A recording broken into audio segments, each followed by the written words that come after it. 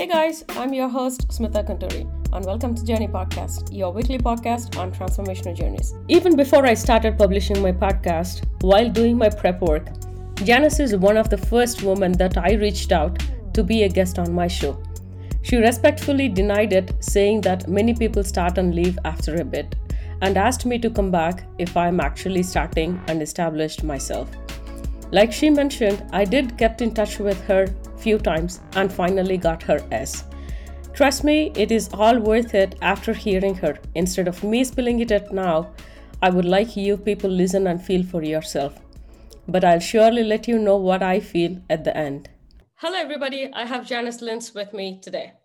Janice is an empowerment speaker who provides practical solutions to how people can overcome what seems like obstacles to achieve success and affect significant change.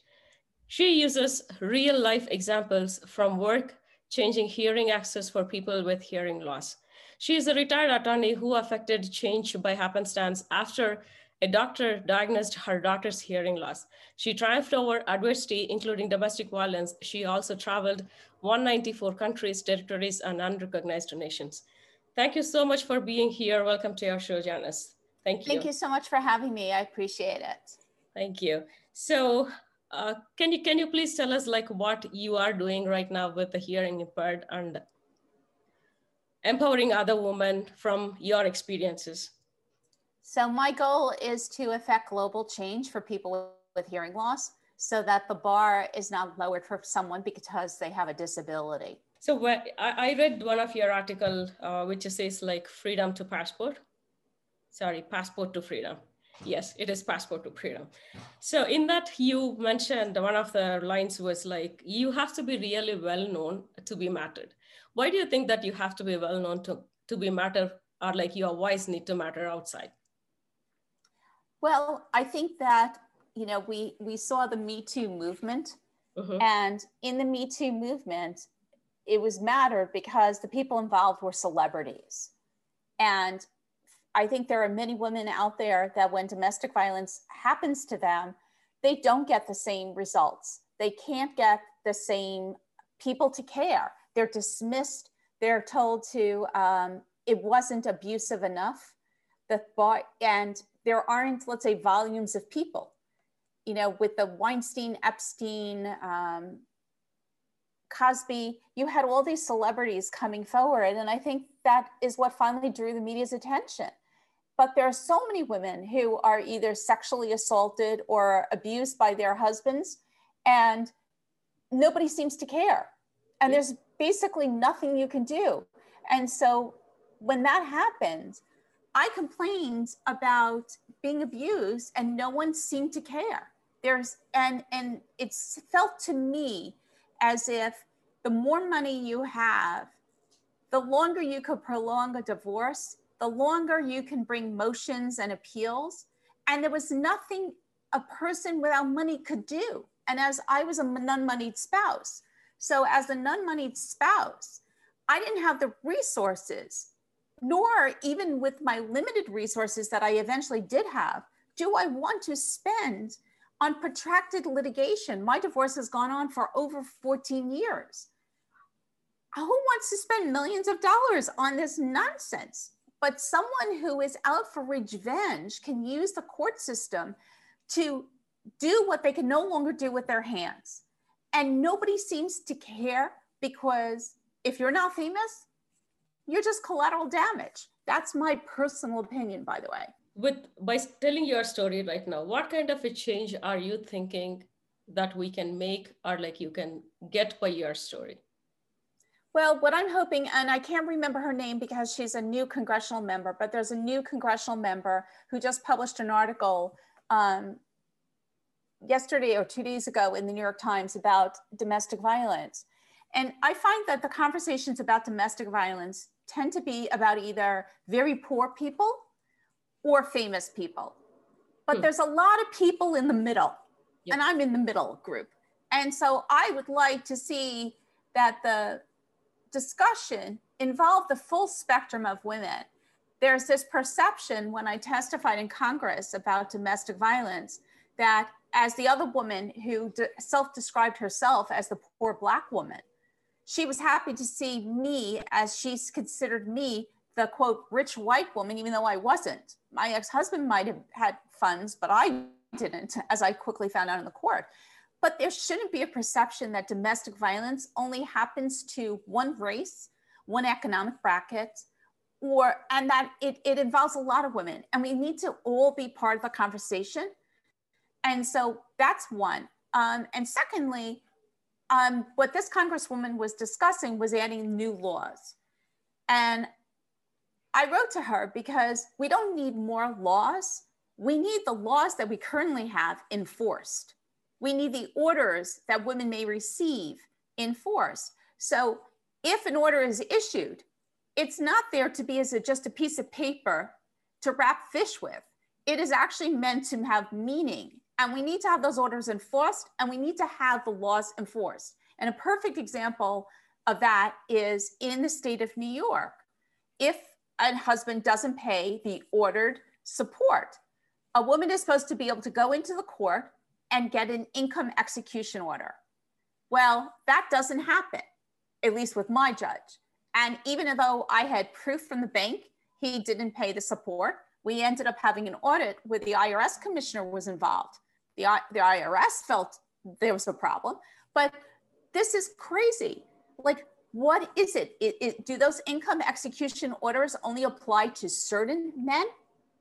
Or do they apply to all men? And so that's a perfect example of a law where it exists, but it was not executed.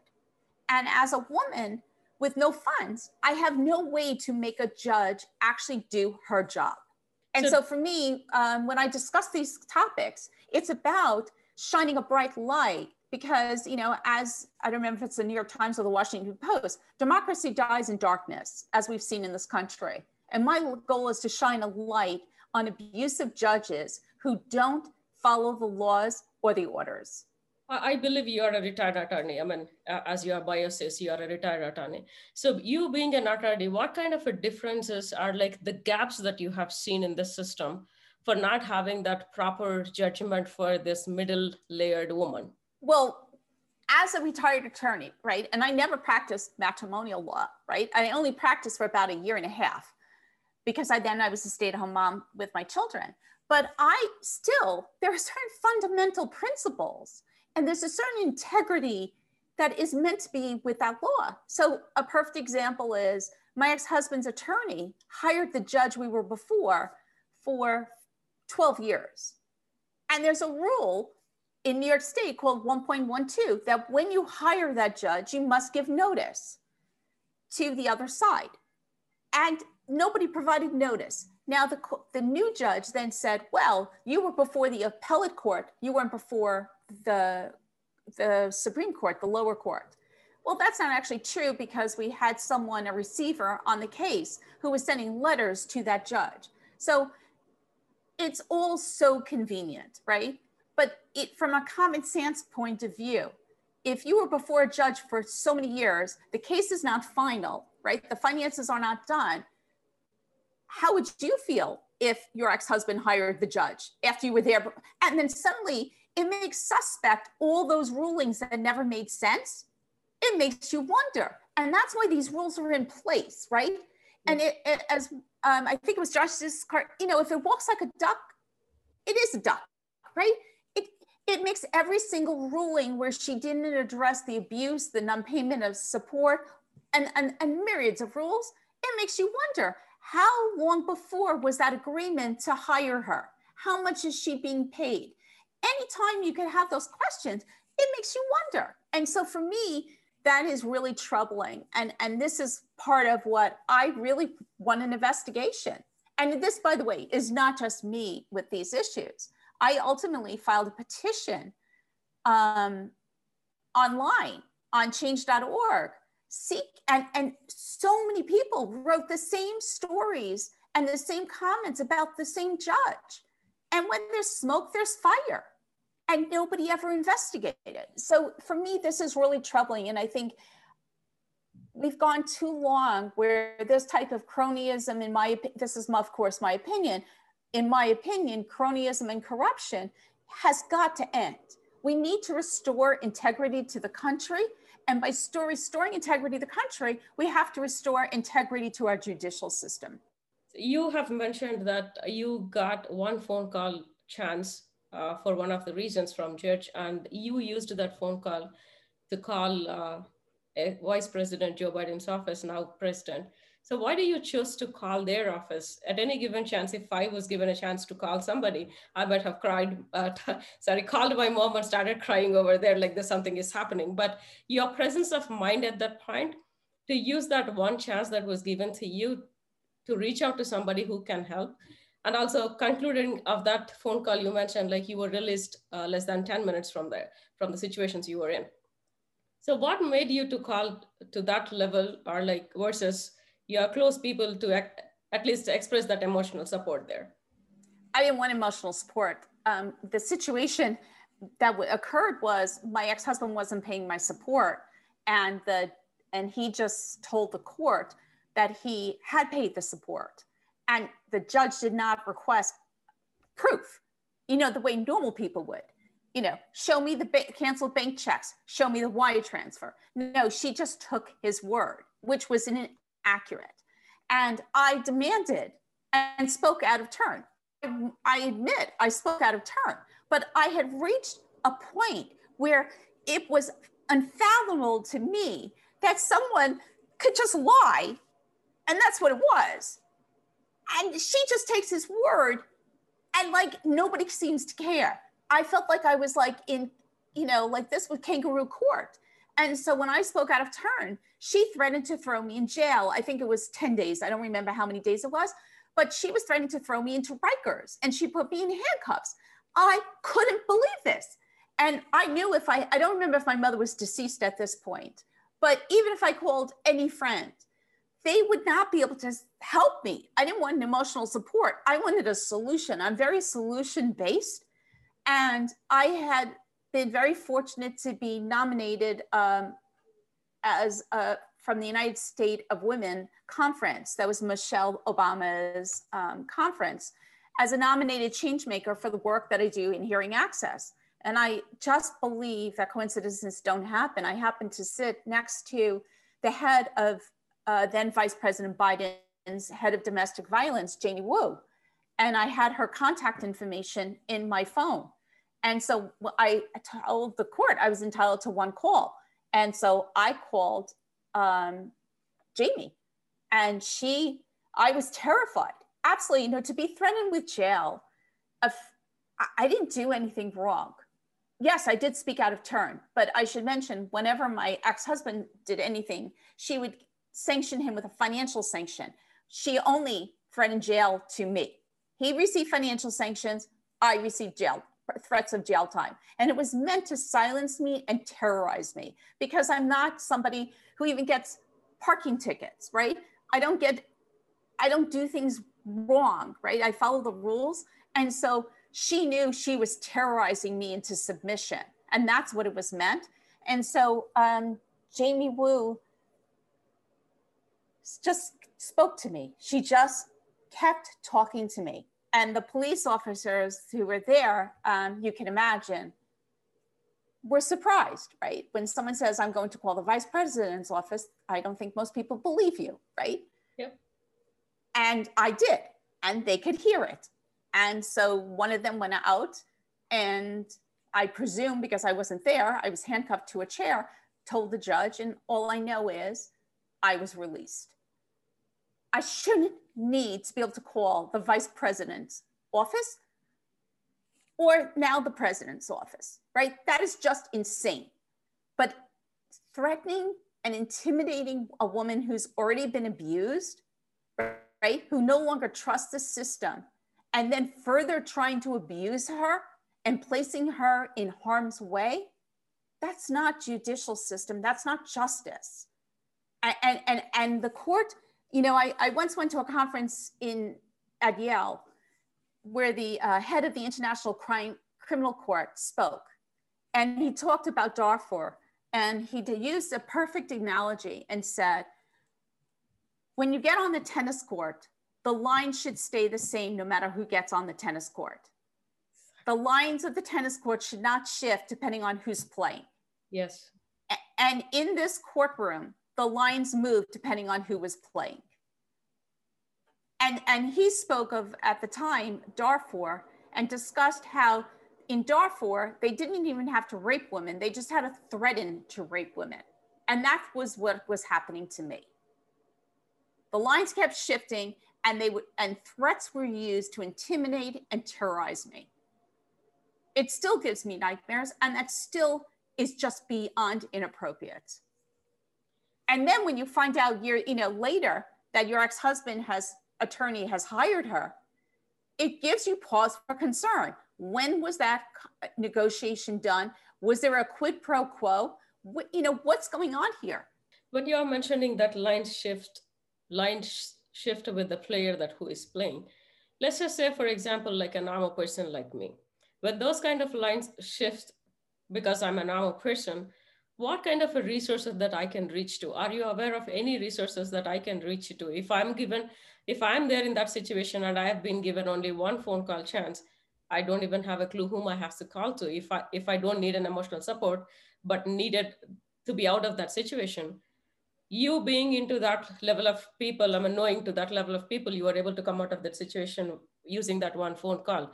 But for me, I don't even know anybody, for example. So what kind of resources that I can reach out to at the point of time to at least get a minimal help for me? Well, that's part of why I've been so outspoken, and I've written articles and testified in Congress, before the Judiciary Committee, the Moreland Commission.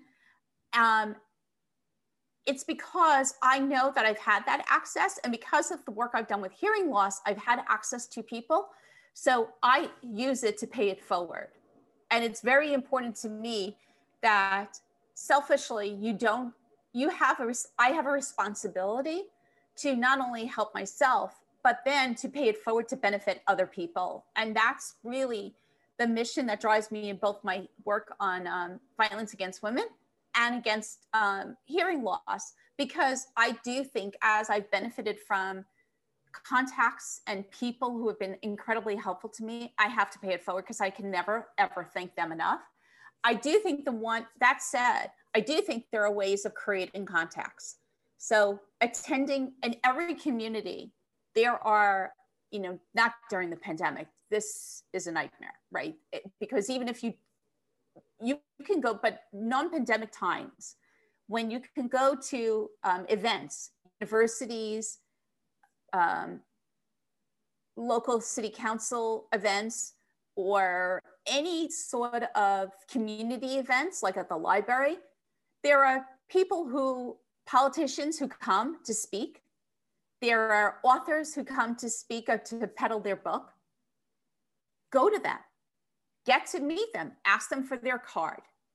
Continue the conversation afterwards, asking either for help, suggesting changes to legislation, become a resource to them, like whatever topic you're working, whatever your issue is. So let's say it's domestic violence, right? And anyone that's gone through the system, not incarceration, but like been abused and gone through the judicial system, has ideas of where there are changes that could be made, right? So even if you go to a conference, and I go to conferences on a variety of topics, I don't just stick to conferences on violence against women, because you'll never meet enough of the right people. So I've gone to, one time when I was doing hearing access, I went to a conference in Maryland, at the Johns Hopkins University on sex trafficking, because I wanted to meet somebody who was deputy counsel for Mayor Bloomberg, and she was speaking at that conference. I didn't know anything about sex trafficking. It was very informative and really expanded my viewpoint, but I went to meet somebody. I went to another conference on climate change because I wanted to meet Stephen Sachs from the Earth Institute of Columbia University, and he inspired my hearing access program and gave me the suggestion of building a model in New York City. Finally, another conference I went to was on credit cards, where Senator Warren was speaking at Hunter's Roosevelt House.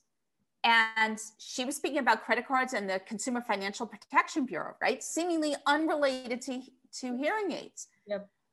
Actually, it was very related because she was talking about credit cards, which are a monopoly, and I felt the hearing aids were a monopoly. So I asked her for help on how to break the hearing aid monopoly. The person who ran the school was actually annoyed because I interjected a topic unrelated, in her opinion, to the topic. But Senator Warren brilliantly saw the connection and ultimately introduced with Senator Grassley the over-the-counter hearing aid bill that I helped to motivate.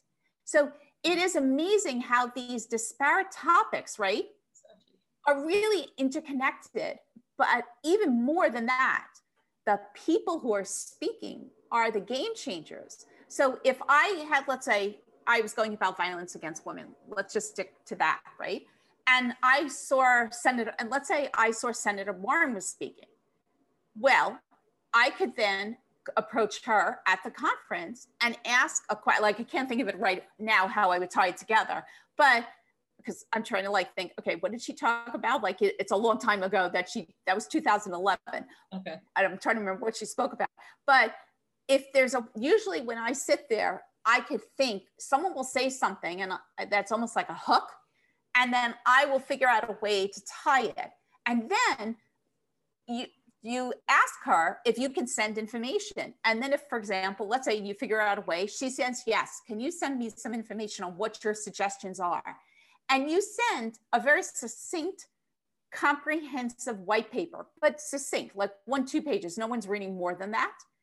And you write a document where you frame the issue at the top, what the background is, what the discussion is, and what your conclusion is, right? Very professional, something that you were giving to a corporate client.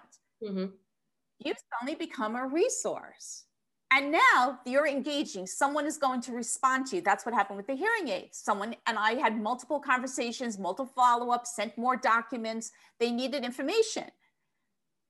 I now have these people in my phone book. So God forbid an emergency. I'm not saying but you could build a network, and it's not as hard because in every community, there are people that are coming through at some point. And sometimes if you're in a very rural, isolated area, you may need to drive an hour or 2, right? You may have to. If you're in a very rural area, it's probably much harder. And you may have to go. But if you can go to these universities or libraries or whoever is speaking, but otherwise the other alternative, if let's say that isn't a possibility like now, you can listen to podcasts. You can listen to join webinars, right? And when there's let's say a conference or something, and they say, oh, would you like to ask questions? You queue up with a thoughtful question, not, just so you can hear yourself speak question. We all know those questions, yeah. But the ones where you ask a really thoughtful question, and then you ask, how do I follow up with you? Yep. And then you do. And most people don't follow up, but you have to be comfortable. You must follow up. And you have to sometimes send 4 emails before they respond. Don't think that's being pushy. That is being on top of it because people are inundated with a lot of people contacting them. And so they're only going to respond. Vernon Jordan told me this. He's a civil rights activist. He responded to me after 4 emails. He said, because I waited the appropriate amount of time, not too pushy. And he said he's too busy. So if someone's not interested, and I'm paraphrasing what he said, but if someone is not, that interested in the topic, why should he respond? Yep, makes sense. So it is really not as hard to reach out to people. And now with the internet, you can find everybody on the internet. Very few people are inaccessible. You also mentioned about your birthday party in your article, like you yourself celebrated your birthday party. End of that birthday day, you said your heart felt like you mattered. Why do you think that level of satisfaction came to you at the point of time? Just you being all alone by yourself, just enjoying all the meal all around and doing that? I think when you take self-care about yourself, mm-hmm. I think that's really important. And I think, anyone who is a mother feels guilt, right? It's supposed to be about your children, yes. 150%. If you're a caring mom, you care about your kids 150%. And we don't get the time to take care of ourselves. And, when I did that journey of traveling for 2 years, it was a really selfish endeavor. It was about me, something that was my dream. It was hard to explain to the kids why I had to do this. I think they thought I was having a midlife crisis. I wasn't. I was just doing my dream. And now, in the middle of the pandemic, I seemed like the smartest person that I took the 2 years, literally. I came home one day early from the trip as the pandemic started on March 13th, right? So I look like I was this, soothsayer who could have anticipated like to do exactly 2 years before. I didn't. It was just, but you don't know what life is going to bring. And so doing this was the most amazing thing. So taking care of yourself is really important. It is very much like what they say, like on the plane, you have to give yourself oxygen before you can give other people oxygen. And related to your daughter, I believe, and you started all your hearing impaired work related to your daughter. Started from your daughter. So in that you mentioned like it is easier to change the world than to change our own standards. So why do you think it is easier to change the world? Because usually if somebody is asked a question or like there is a problem that you don't have solution, you will jump into a place thinking like, yeah, let's compromise or let's take whatever is thrown at me or like adjust to situation. Instead of adjusting to that situation, you stood up and you wanted to change the world. Why did you choose that path instead of adjusting or compromising like every other person? It's just not my nature. I just need to fix things. I'm a fixer. I solve problems people don't even know they have. And that's just who I am. My friends say like all the time, I will constantly fix, like if a problem happens, I will solve it. That's just, my goal is to fix problems. And I was uninterested in this world of special, and I say special in quotes. I didn't want to be part of special. I wanted to just live a regular life like everybody else did. And I didn't really understand why the bar was lowered. The doctor didn't even know my daughter. This was like a one-off doctor because of the way the insurance worked. I had to go, all my doctors were out of network, and I had to go to an in-network doctor to get what I thought was speech therapy. So I went to this doctor for the first time, and she didn't even know me. She didn't know my daughter. And she made these determinations. And I hadn't even wrapped my head around the diagnosis of the hearing loss. And she just lowered the bar. And no, I don't know. It's just not who I am. And I just thought, no, I'm not going to do this. You're not going to tell me what I'm going to do. And I think it also, part that may not mention in the article, I wrote that a while ago, was I had a son who died during delivery. And so when he died during delivery, I had known something was wrong earlier. When I briefly practiced law, part of what I did was medical malpractice. And I had sat in on a case where a woman's baby died. And I remembered listening to how she knew the baby had died, and her voice, I could just keep hearing it. And the doctor portrayed me as being this neurotic, hysterical, histrionic woman. And I wasn't. And then it turned out I was right. And I always say the difference between being paranoid and perceptive is being right. And so I went from where I could have taken charge, but I chose to listen to, quote, an expert. And then when my daughter was born, she almost died as well. She had that preemie disease. And I didn't know what was wrong, but it seemed to me she wasn't eating correctly. And my daughter's pediatrician dismissed me. And so thankfully a fellow listened to me. And what I apparently did not know, the symptoms I saw and accurately described were the warning signs of this preemie disease. And so because I didn't know that, and I described them as this is what I noticed, and I was ticking off boxes, he listened and he saved her life. So after going through that, I was tired of people with their experts and like being dismissed as hysterical and histrionic. And so I think that's what it was. My son's loss, if there could be a silver lining from that, which is hard to find, I think what it did was it empowered me to have confidence in my own, the things I saw, and to stand up to experts. And that's probably why that I stand up to experts more than other people. I think it was from my son's death. I'm sorry to hear that. That's a lot to take. So thank you. You spoke about freedom a lot in your article, the one that I have read. So were you ever having fear of freedom? Yes. When someone threatens you with incarceration for speaking your truth, and it's true, or when you can't leave your home and you're terrorized, it is. And for me,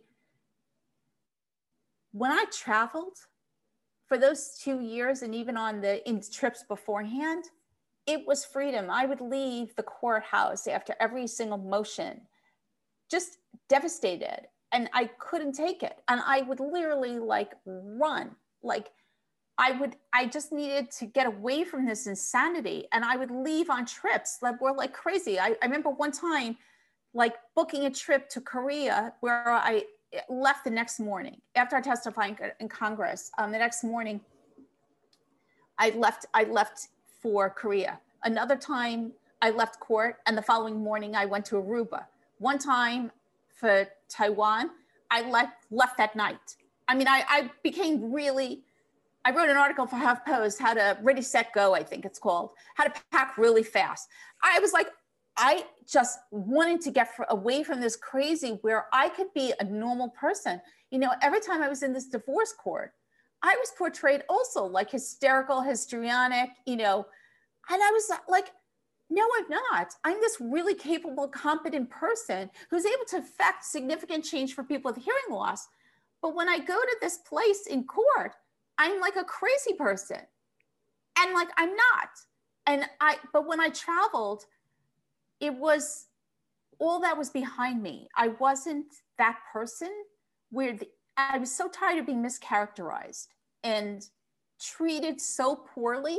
I felt I had no rights, and I still feel that way. I feel like I feel like I don't have rights. And what has gone on through this has been so insane that when I'm traveling, it is freedom. It's like the hot air balloons behind me from my trip to Miramar. It's like when you lift up, right? And you feel lighter, as the balloon gets lit, the fire below you is lit and you lift up. That's the way I felt. I felt like I lifted up like a hot air balloon when I traveled. So how do you change that kind of a mentality? Is that through just by traveling, or the mindset won't change just by traveling? Traveling is just like a distraction is what I'm thinking. But what really changed your mindset to come out of that fear of freedom? Well, sometimes you need just a distraction, right? I can say during this pandemic, I definitely need that distraction. But, sometimes you need that, because if you can't get out of the situation, right? Like my divorce has gone on 14 years. And if it allows you to, by traveling, to take a breath between before you climb the next mountain, it's a way to get re-energized. Now, for me, that's traveling. Some people get it from working out or running. Everybody has something they do. The goal is to just not, self-medicate through drugs, alcohol, food, or anything like that. And that's what some people end up doing. For me, that was not a prior, was not going to be something that happened. So for me, my drug of choice was traveling. But everybody is different. It's finding something that allows you to take care of yourself and makes you happy. What is your happy place? And I think each person, some people could be playing music, some people could be writing poetry, but finding something that is just your own, that no one can take away from you. Although the pandemic has taken away my travel, I will say that. So, but you have to have something that just makes you happy.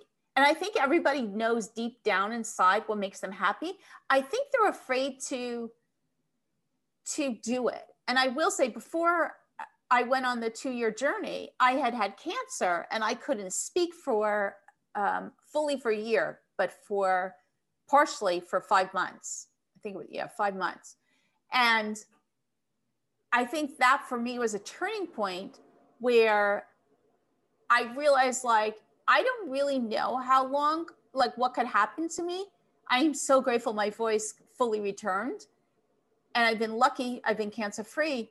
But I decided, it was a wake up call for me. It's now or never. And I cannot begin to say how happy I am that I did this trip. It was the most glorious thing. And I used, as I read in the article, credit card points. It's about also finding ways to turn an obstacle into an opportunity. So when I had all these legal bills, I paid each bill to get a sign-up bonus. And that was my happy place, right? Like, so if I paid with one card that required a $3,000 spend and I had the money in my bank, don't ever incur debt. But rather than just pay the cash or a check, I paid $3,000, got one sign-up bonus. Then I would get another card and put the $3,000 on that. And I accumulated this massive stash of points, which enabled the trip. And it was amazing. I just think sometimes if you also put good out, good comes back to you and things just have a way of working out. I mean, look at our president, look what he hasn't gone through. I mean, such sorrow. And he's also he's like a shining example of putting good out and good comes back to you. When you're mentioning like changing obstacles into opportunity, apart from traveling or trying to get these things done, is there any biggest obstacle that you faced that you were able to change it into opportunity? Well, I think my daughter's hearing loss, right? This could have been a huge obstacle. And I decided I would use it to change hearing access. But, that's a perfect example. Because I worked on hearing access, I met these incredible people who then sometimes were able to help me, let's say with the divorce or various things, because you're putting out good, you develop a reputation for doing good work. And so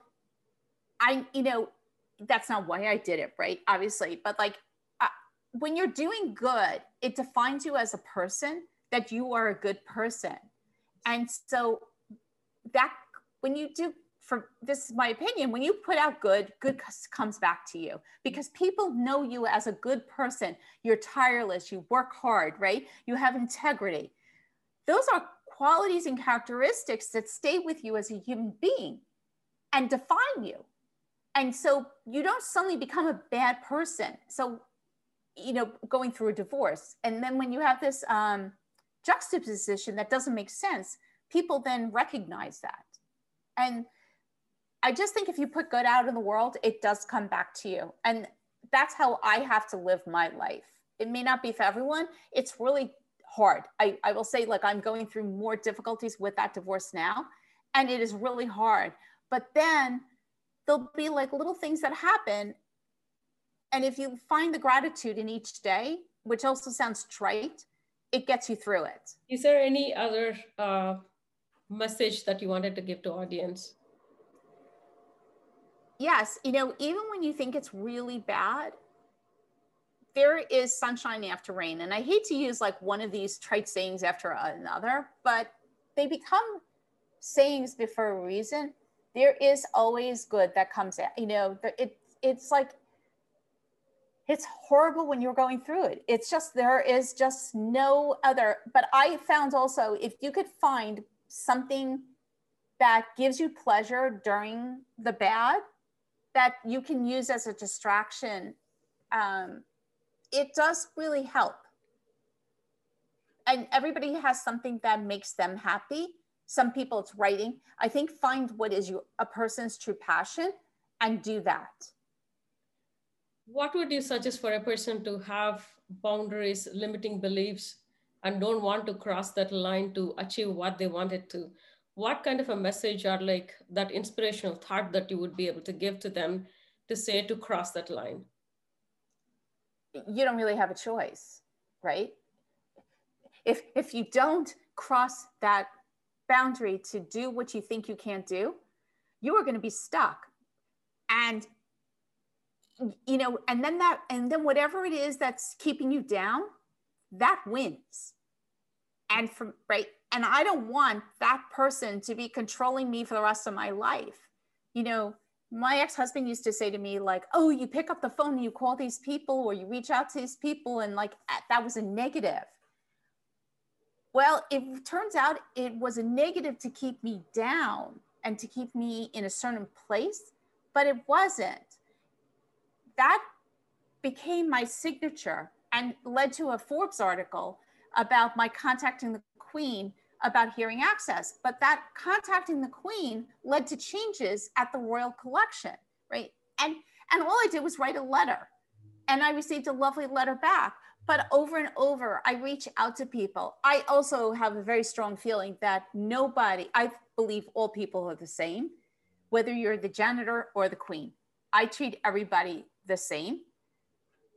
And so for me, I don't really see the difference. Just because someone's a CEO of a company, I don't understand why they're more important than I am. So when I reach out to them, it's because they're not running their company correctly, right? When I need help, it's because they have taken their eye off the ball, and they are so insulated, they don't understand the problems that normal people are facing to get a problem resolved. So I regularly contact CEOs, because otherwise I'm giving them their company permission to waste my time. And I'm not willing to give them permission to waste my time. My time is just as valuable as their time. So if I can't get a problem, I contact the CEO. I will try initially without and go through normal channels, but then I will do that because I want resolution and solution to the problem. I had a problem recently, unrelated, with a bank. I couldn't enter my account. I couldn't get someone to respond. The wait time was an hour. It was ridiculous. I emailed the CEO. It turned out there was a glitch where somehow my account was inactivated. I had just opened the account. They didn't know why it happened. There is no way I would have got to the right person, and I didn't have an hour to waste. Someone called me. The problem was done in 5 minutes. Wow. I just saved 55 minutes of my life, right? But it's not like we all have problems, right, during the day, where if you have more than one of those, you've just wasted a half a day. Yes. I'm unwilling to waste my time. I want to travel. Were you never been backlashed by any of these things? Like, you are reaching out to people and you are reaching out to them twice, thrice, or whatever. And then you are trying to tell them like, yeah, there needs to be a change done because they are not doing it properly, or whatever the thought process that you have. Were you never been backlashed by any of them saying like, who are you to tell me what I have to do? Or like, I already know this, I know how to manage these things. Were you never been asked that kind of question? I have. By the way, I say it nicely. I don't say to someone, you're not running it properly. I present it in a much more professional tone. Of course. Right? Yes. But yes, I have been. But I've ended up, I remember once there was a museum threatened to sue me. I testified against them, and they realized that it was, they hired a consultant who actually told them I was right in the meeting. They turned to them and said, she's right. But yes, there has been, there was one famous person, I don't want to say the whole story, but who didn't, but you know what? It's kind of like you throw enough stuff against the wall, and some you win, some you lose, like anything in life, right? When you play baseball, you don't win every game. It's the same thing. But resolving the problems for, let's say, what the issues I'm working on are, if let's say it's my banking issue, right? That frees me up to work on hearing access problems. So I can't have a bank wasting my time on nonsense because they have a problem. It's not my problem, it's their problem that they've pushed onto me. But it frees up my time to work on really significant projects. But on the hearing access, I know I'm doing it for good reason. And when I have many times had pushback, but then you have to look to see, develop ingenious ways to resolve the problem. And that could mean filing complaints against them with federal agencies. It could mean testifying, which I've done, including in Congress. It could mean filing complaints, federal comments. I've done that as well. So if you get that type of pushback that, depending on what the topic is, there are agencies that can deal. Like, for example, a bank, you can file a complaint with the Consumer Financial Protection Bureau, and then you have them they contact the bank, right? And then the bank can necessarily get away with the nonsense if they're doing that, right? But there are solutions. When you contact people, you have to have a real problem. You can't just contact them for nonsense. Yes. But you have to have a real problem. And if you do have a real problem and I find it very helpful if you have a solution. So for the hearing access, I try to provide solutions. Now, there are plenty of museums that don't want to implement the access. So then I will use legal channels, like I mentioned, to resolve the problem. You just can't whine. You just can't send letters where it's like just rants. And you have to also be respectful to the people who are on the phone. Like that's another. You can't, people who call up and curse out people. That doesn't work either. For this hearing aid work, what exactly you work on that, and what is your goal, or like what do you want to achieve with it? My goal is to have hearing access available globally in a uniform standard. Access is either effective, that it works, like effective communication, or it's not. And I want to have a global standard. So wherever you travel to, the access is in place. Wherever you go, there is one standard that works, the equipment works. I want to make sure anyone who needs hearing aids has hearing aids, they can afford hearing aids. Hearing aids are not the new status symbol for the wealthy. That is really, really important to me. There are a lot of impoverished countries and people don't have access to hearing aids. If there are some companies that try to sell solar hearing aids, but the problem is you have to charge those hearing aids in the sun, and the sun is only during the day and not during the night when you want to charge your hearing aids and take them out. So that doesn't really work. And people need access to hearing aids. And for me, that is critical. So driving down the price of hearing aids is really a top priority for me. But not just drive the price down, making sure they work. There are standards in place, and that those standards are tested, those features of the hearing aids are tested. That is the number one project I'm working on right now. Anyone who needs hearing aids should be able to afford and receive quality working hearing aids. Isn't it helpful when Janice explained on how to create contacts as her paying it forward in helping people with situations in domestic violence and hearing loss by quoting, "well known to be heard or else you are a collateral damage." I have learned in dealing with situations with presence of mind and focus on solution instead of choosing an emotional support at our downtimes. The self-love that she speaks a lot. The confidence that she portrays when she says it is easier to change the world than to change our own standards. Bar is not lowered because of disability or for not being known. Act on it now. Okay, thank you for tuning in, and you can find me on all the socials at Smitha Gunturi and the show notes for any resources mentioned. See you next week. Take care.